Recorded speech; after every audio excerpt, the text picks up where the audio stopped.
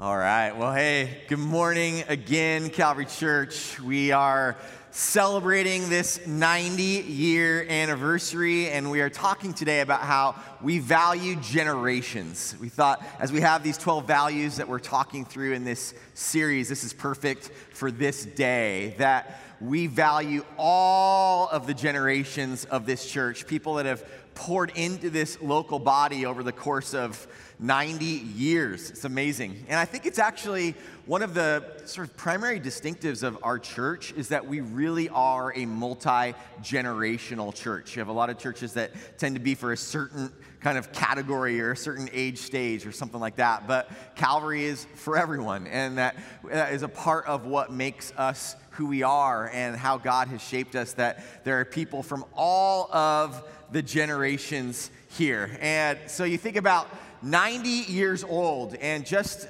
this last couple weeks, I realized that someone is 90 years old. William Shatner, Captain Kirk himself from Star Trek, is 90 years old. And what did he do? That's not a picture of him in Star Trek. That's a picture of him actually going to space at 90 years old. So at 90 years old, if you did not hear this story, this just took place, and he made it back alive, okay?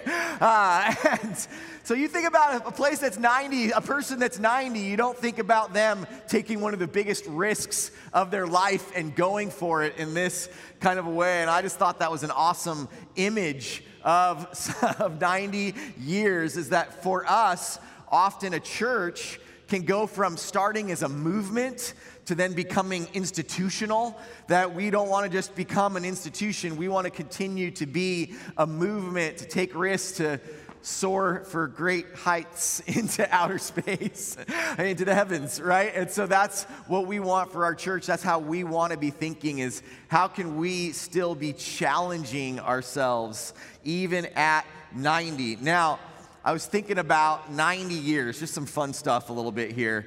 Thinking about 90 years ago, that's 1931, okay, so 1931. Now, some things that were happening in 1931. This is the Great Depression is happening. You still are in this era of Prohibition, just nearing that era of Prohibition. It feels like ancient history at some level. You think people that were born in 1931, a few, James Dean, James Earl Jones, voice of everything, Darth Vader included, right? Willie Mays, other Jameses or Jims. You've got Jim Jones, that's that scary cult leader guy that got everybody to drink the Kool-Aid and it didn't go well. Jim Jones, Chuck Colson. Now, people that died in 1931, this one kind of got me. In 1931, Thomas Edison died. He was still alive in 1931, Thomas Edison. I mean, I sort of, for some reason, my brain equates that with like George Washington or something. Yeah, I don't know. I go way back. But yeah, he even put out a patent still in 1931 before his death. Melville Dewey died in 1931 of the Dewey Decimal System. So yeah, I got librarians are fired up in the room. But kids, that's where they had these little index cards, so you had to look up the number of your book and all that kind of stuff. But anyway, so it's just kind of funny when you think about what was happening and all that. Now check this one more. Congress made the Star-Spangled Banner our national anthem in 1931. That didn't happen until then. The song had been around, it had been a song of our country, but it was ratified by Congress to officially be the national anthem not till 1931. So all these things are happening back then as our church is starting. You know, you just imagine them having a church service like, wow, did you hear that Thomas Edison died? No, did you hear about the national anthem? It's Star-Spangled Banner now. Wow, I don't know about that one. I was rooting for the other one. You had some division going on about the Star-Spangled Banner. You know, I just imagine these kind of conversations happening back then as our church was starting in the Ebell Club in downtown Santa Ana before they built that, or before they moved into that first building at 6th and French in downtown Santa Ana, and then moving out here to the country a little while later is how they referred to it.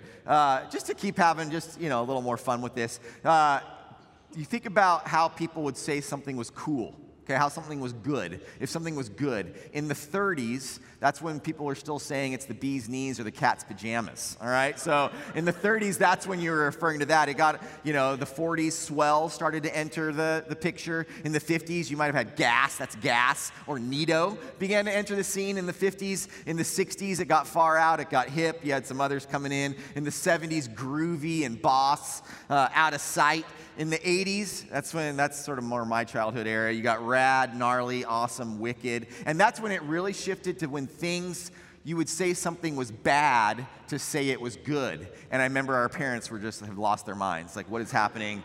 These children have lost it. How are you calling that? Or something. Then in the 90s is when sick entered the picture, and it's an illness. They would say ill too. Right? You're just saying something has an illness. That means it's a good thing. What? I don't know what's going on in our culture. People have lost it. You've got words like dope and tight in the 90s. In the 2000s, you've got lit and the Paris Hilton style hot, as people started to call things hot, or fetch entered the scene.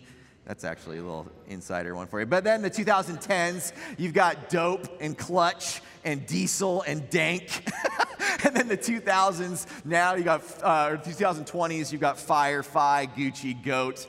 Everything seems to be the goat, though. It seems like there should only be one greatest of all time. So, you could see how things shift, things change. We're not still saying the cat's pajamas or the bee's knees.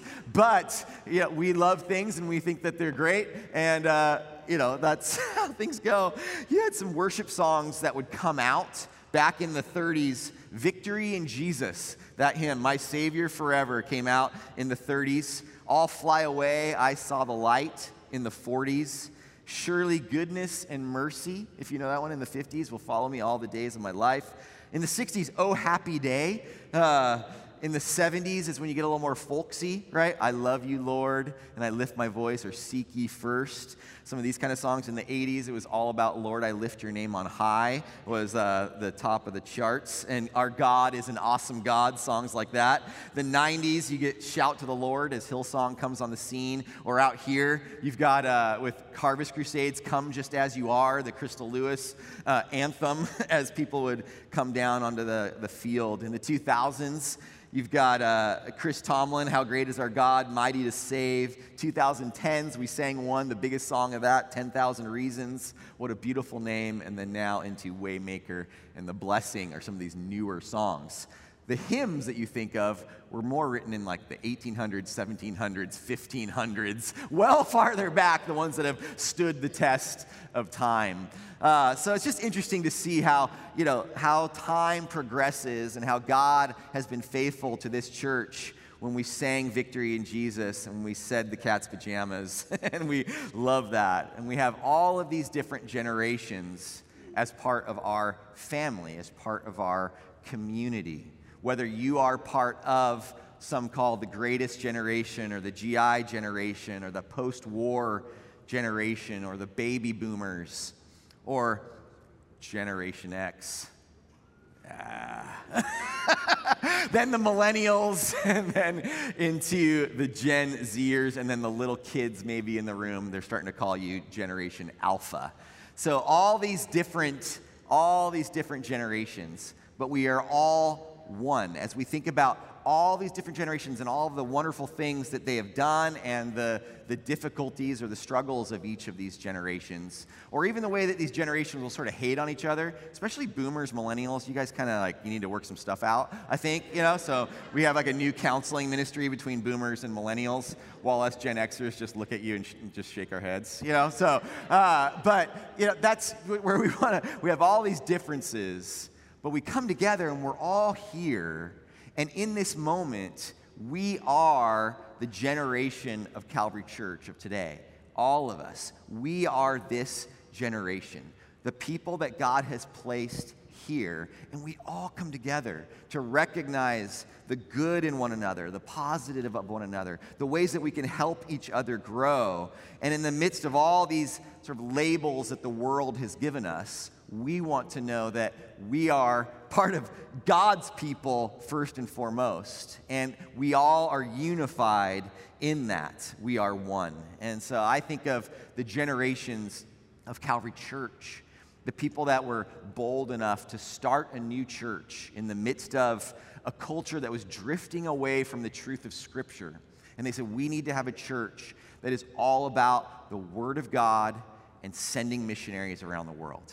And those are still the two pillars of who we are, that we preach through the Word of God and we send missionaries around the world and support them in pretty amazing, incredible ways. And those things that started our church as that foundation, those are still what we are about. We might have a whole bunch of other stuff that we do, but that's like at the core of who we are. And so we celebrate that. We celebrate the way that God has been faithful for that to remain who we are, even over the course of all the wild stuff that has happened over time. People that gave faithfully to see all these buildings built. But we're not just about buildings, even though it's pretty incredible to see how the generations came together to build these buildings, but we're about building people. That this is a church of building people and sending people, all the missionaries that have gone around the world. But also, we've had a great history of people going across the street, too, caring for people in our own neighborhoods. Goes back to even caring for military servicemen and women that have come back, and we're caring for them and serving them and preaching the gospel, and then seeing how that is carried through to today of how we reach locally. And so we're super thankful for all of that. And, we think about 90 years, and 90 years ago is a long time. And so people that were actual official members of the church have since gone and are with the Lord now. But there's a couple people out there, like there's Alan Garrett was a little baby and so some of you know the Garrett family, but Alan Garrett was a little baby at that first service, that first year. Bill Rowley was a little kid during that first time, and so we're just really grateful for them. We've got in the room, Dale McCall was here 85 years ago, so that's pretty incredible. I don't know where he is now. Did he sneak off? Oh, there he is right there. So yeah, Dale, 85 years ago. Incredible. And I did some fact checking with him earlier, and so he says we're straight. But yeah, just so amazing to think of being here for 85 years, and just so grateful for him and so many others. But I was in thinking about now getting into the Word of God, I wanted us to look at a passage of Scripture that I think really speaks into this moment. And it's Psalm 78, 5 through 7. And it says this: "For God issued his laws to Jacob. He gave his instructions to Israel. He commanded our ancestors to teach them to their children, so the next generation might know them, even the children not yet born. And they, in turn, will teach their own children." And then it says this: "So each generation," boomers, millennials, whoever, right? "Each generation should set its hope anew on God, not forgetting his glorious miracles and obeying his commands." I think it's a great passage for us in this moment of time that we're in. So we are to pass on what God has taught us to the next generation, and then they'll pass it on to the generation after that. And then also, all of us as one have to set our hope anew on God. And maybe that's implying that, you know what, our hope can waver. Our hope can falter, but we set our hope anew on God, remembering his miracles and obeying his commands. So let's think through passing on God's ways. First of all, passing on God's ways, passing on God's instructions to this next generation, where it said we teach them to their children so that next generation might know them and pass it on to the next. And we learn about who God is by those who are older than us. Many of us learn that from our parents. I know I learned that from my own parents, passing on their faith. They were new Christians. They got saved, and then they got saved in their adulthood, actually at a church really nearby as they moved down from Canada, and they were kind of like had left this crazy lifestyle that they were in, and they came down, and my mom's sister had moved to Tustin and was going to Red Hill Lutheran Church, and my dad walked into Red Hill Lutheran, and the pastor was preaching, and my dad walked forward and went down to the pulpit and said, "I want to pray to receive Christ." And the pastor was like, "What's going on?" It was not an altar call. It was not what they were doing. But my dad had said the Holy Spirit led him to do it, and it was great. The pastor prayed with my dad, and he received Christ and began to live for Christ. And then he passed that on to me. I'm passing that on to my children. Maybe you don't have family who live that way. Maybe you don't have family who has that foundation of faith, but somebody passed it on to you. Most likely someone if they weren't older, they were a little further along in the faith than you, and they began to pass that on to you. That could have been a Sunday school teacher, that could have been a mentor, it could have been a coworker in your life, that could have been just somebody that said, "I want to pass." It could have been an aunt or a grandpa, somebody that was passing on that faith to you. And so I think, first of all, let's appreciate and honor those who taught us. Let's have that perspective of honoring those who've come before us and being grateful to them and valuing them. And then let's pass that on. Let's pass it on to that next generation and really care about that. And I think that's why we've even talked about things like we have these sort of physical parents and grandparents, but we want to have spiritual parents and spiritual grandparents. That you might not have grandchildren, but you can be a spiritual grandparent to someone, of caring for them and nurturing them along in the faith. You can be that sort of spiritual father figure or mother figure for someone in their lives. And so I encourage you to be that and to lean into that and pass that on. I wanted to invite up Pastor David Mitchell as he comes on up to share a little bit.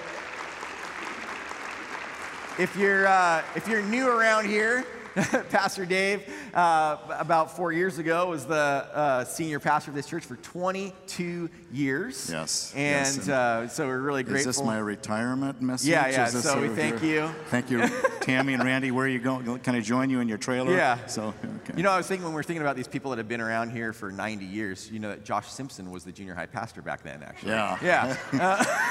He sure looks like he was, yeah. So, Where is Josh? Does he still work here? He's probably outside working on the party. All right. Yeah. Oh, there he is in the back. Yes. Trying to help you out after the shots he's been taking. Yeah, I know. Josh is always giving me a bad time, and we need to help that young crowd out there and help them to grow up well. So, Josh, we're excited for your future somewhere out there, I'm sure. Listen, I just want to share a little bit, and this is not my retirement. No. All right. just double checking. You never know when those days come. But it's good to be with you. I love the whole idea of generation to generation. I came across a little verse recently, and I love this verse. It sort of speaks to the topic of today. It's Psalm 33:11. It says, "The counsel of the Lord stands forever, the plans of his heart from generation to generation." Here's a little tidbit that comes out of that. The word for the plans. The word plans is used in Exodus 35. It talks about, and it's actually translated design.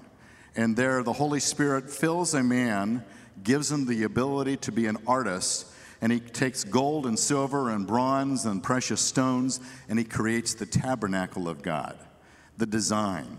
And so the image that came to my mind is that the plans or the designs of his heart from generation to generation. In other words, God has a variety of ways in which he can express his plans. His counsel stands forever, but his plans have to go from generation to generation. And that's our challenge.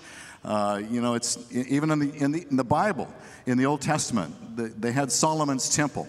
It was majestic. People would come from all around the world to see this temple. And then in 586, the temple was destroyed by King Nebuchadnezzar.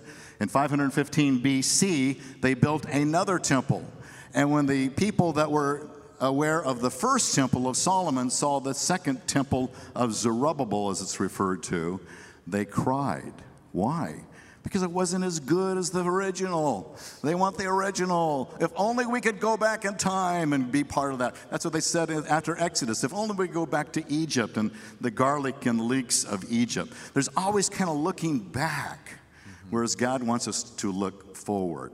And even I spoke last week on Peter, where Peter, very Jewish man, obviously. He thought the church was going to be Jewish and have some of the dietary laws of the Judaism that they had practiced. And then God says, you know, Peter, my plans have changed for this next generation. You may eat of certain items that you had prohibited in the past. Well, Peter rebelled at that. God had to repeatedly come to him and say, Peter, it's okay. I've changed my plans. And so it's a challenge. I know I grew up in a Christian family like Randy and Tammy, and my dad was a pastor. I was a baby at the Church of the Open Door. There was a woman that was here. I've shared this before for some of you. There was a woman when I first came here to Calvary Church who told me, I changed your diapers when you were in the nursery at Church of the Open Door. It's a little intimidating. And so I've been part of the church for a long, long time. And all my life, all 90 years. And so it's exciting that God is still working in the church today. And as a result, I can look back and see how the plans of his heart go from generation to generation. You might recall, some of you, when I was in high school in the 60s, 1965 to 1969, and yeah, that dates me. I remember we would go to our youth group, and suddenly there was this guy that looked like a hippie. Hippie was the term back there, not hipster, but hippie. And he played a guitar, and we were amazed. I mean, you can play a guitar in the youth group of our little worship hour of that early morning meeting. And I said, yeah. And then I go into what we call the sanctuary, and there was a piano and an organ. And we was a little frustrated, a lot of us are high schools, why can't we have that guitar in the worship service? Because it's relevant music to us. And it was explained to me that if you have a guitar, the next thing you know, you're going to want to have drums. And I'm serious. They told me the reason we don't want drums is because drums have a beat. And when people start hearing a beat, they start dancing. And you know what follows dancing? They told me, and I'm trying to be delicate, I know we're multiple generations. They told me, well, drums have a beat that leads to dancing, and dancing leads to premarital sex. And so we can't have drums because you know what happens eventually down the line. That was the thinking of the day. And that seemed like legit. I said, okay, well, I don't want to violate the premarital thing, so I'm never going to listen to drums, although I listened to the Beatles when they came on. I remember, in fact, speaking of the Beatles, I remember a pastor preaching about this new group called the Beatles that were on the Ed Sullivan Show. And they had a song, the Beatles did, I Want to Hold Your Hand. And he said, what's this world coming to? And so these are crazy little memories that come to my mind that shows that was a generation, and that was the thinking of that generation. And yet, there in the progress of time, God says, my plans are changing. I'm going to open the door, the floodgates, that there are other ways in which worship can occur. And now we have the drums. And in fact, it was an acoustical guitar. Electric guitars were forbidden because that was what rock and roll used, but acoustical guitars were okay. And yet we see the changes that have occurred right here in Calvary Church since I've been here. We've seen the changes of music in the various ways. And so for me, to help me in my time, because not everything that goes on is where my sweet spot is as far as my relationship with the Lord and worship and service and all those things.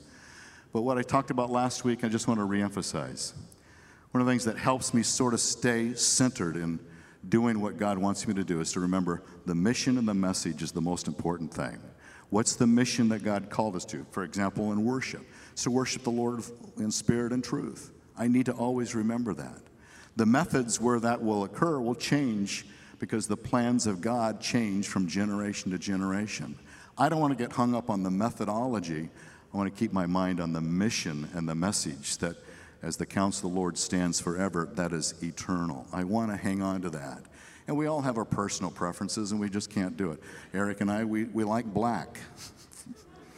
I dress this way because he dressed that way. He's my hero. I model myself after him. And so we have these personal preferences that are just okay. Just okay. Yeah. It's been good to hear from you. Just is my time up? All right. Well, let me just wrap up with this. I think it's so important to us to remember what God says, Psalm 78, but it's Psalm 33:11. The counsel of the Lord stands forever, the plans of his heart from generation to generation. I want to make sure that the plans of one generation does pass on to the next generation. That's our task. Even as I left my role and we have another generation up here in front, each of us have a responsibility to help the generations behind us follow along. Not looking to the past so much, but looking to the future, the vision of what God has for the mission and the message that he wants for the church of Jesus Christ. So let's hang in there, folks. Those of us who are on the older side of life, closer to 90 than others, that our task is to make sure that the next generations that follow us capture the mission and the message that comes from God, regardless of the methods that sometimes are, as Randy said, a little weird, but we still want to follow what God is for us. So thank you. Amen. Thanks, sir. Yes, thank you, Dave.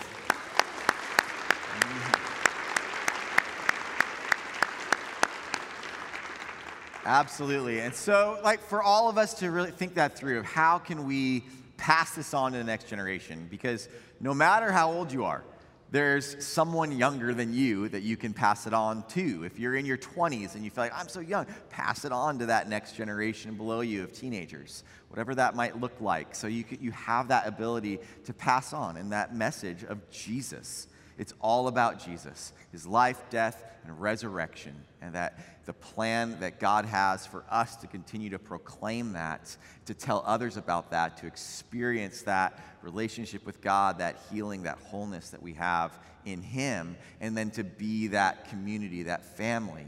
And family has people of all different ages within it, and we honor those who've come before us. So if you are younger, to have that mindset of honoring those who have lived that life of faithfulness to God, even through their mistakes, to honor them and to learn from them, to have a posture of listening and learning from them, and then passing on what you have learned to the next.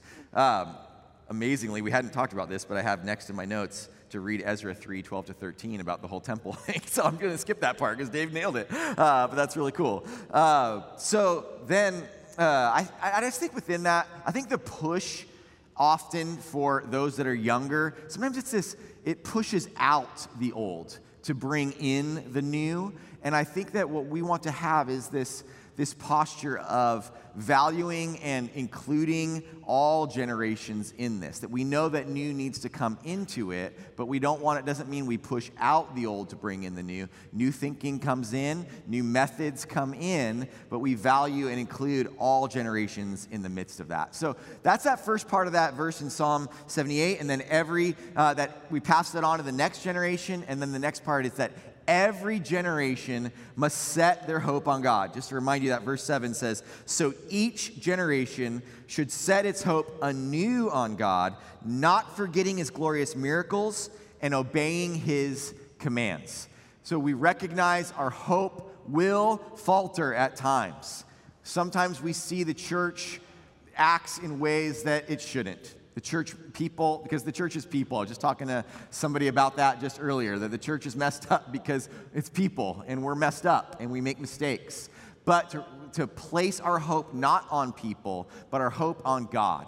And if you've been hurt in some way, or you feel like it's getting weird, as Randy has said, or any of those sorts of things, that to place your hope on God and not necessarily on people. So the ways it says to do that in here is to not forget his miracles, to look to God for more, to look to God to recognize that He will work miracles. We read in the scriptures the way that God cared for His chosen people of Israel. He delivered them from bondage and slavery from the Egyptians, and He delivered them out of that with these great plagues and wonders of God. And then He parted the Red Sea as the people went out, and He provided manna, this bread from heaven for them to live upon while they were in the desert. There's so many miracles. We recognize that. All of these incredible miracles of the Old Testament, and then into the time of Jesus, where we see Jesus, the Son of God, born of a virgin.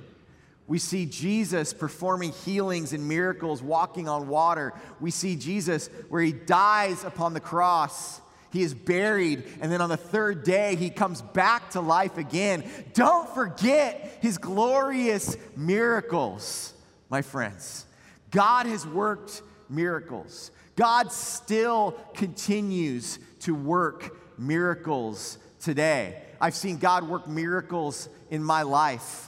I've seen God work miracles in others' lives, and we just need to remember. It helps us to remember that we've been through so much, but God continues to care for us and provide for us. So we don't forget His miracles, and we obey His commands. We are called to be faithful. We are called to be faithful to the ways of God. His ways remain the ways that we are to live. And I think oftentimes we think of holiness or this kind of thing of obeying God's commands. We think of that as avoiding sin. And yes, it does include that. But it's so much more than that.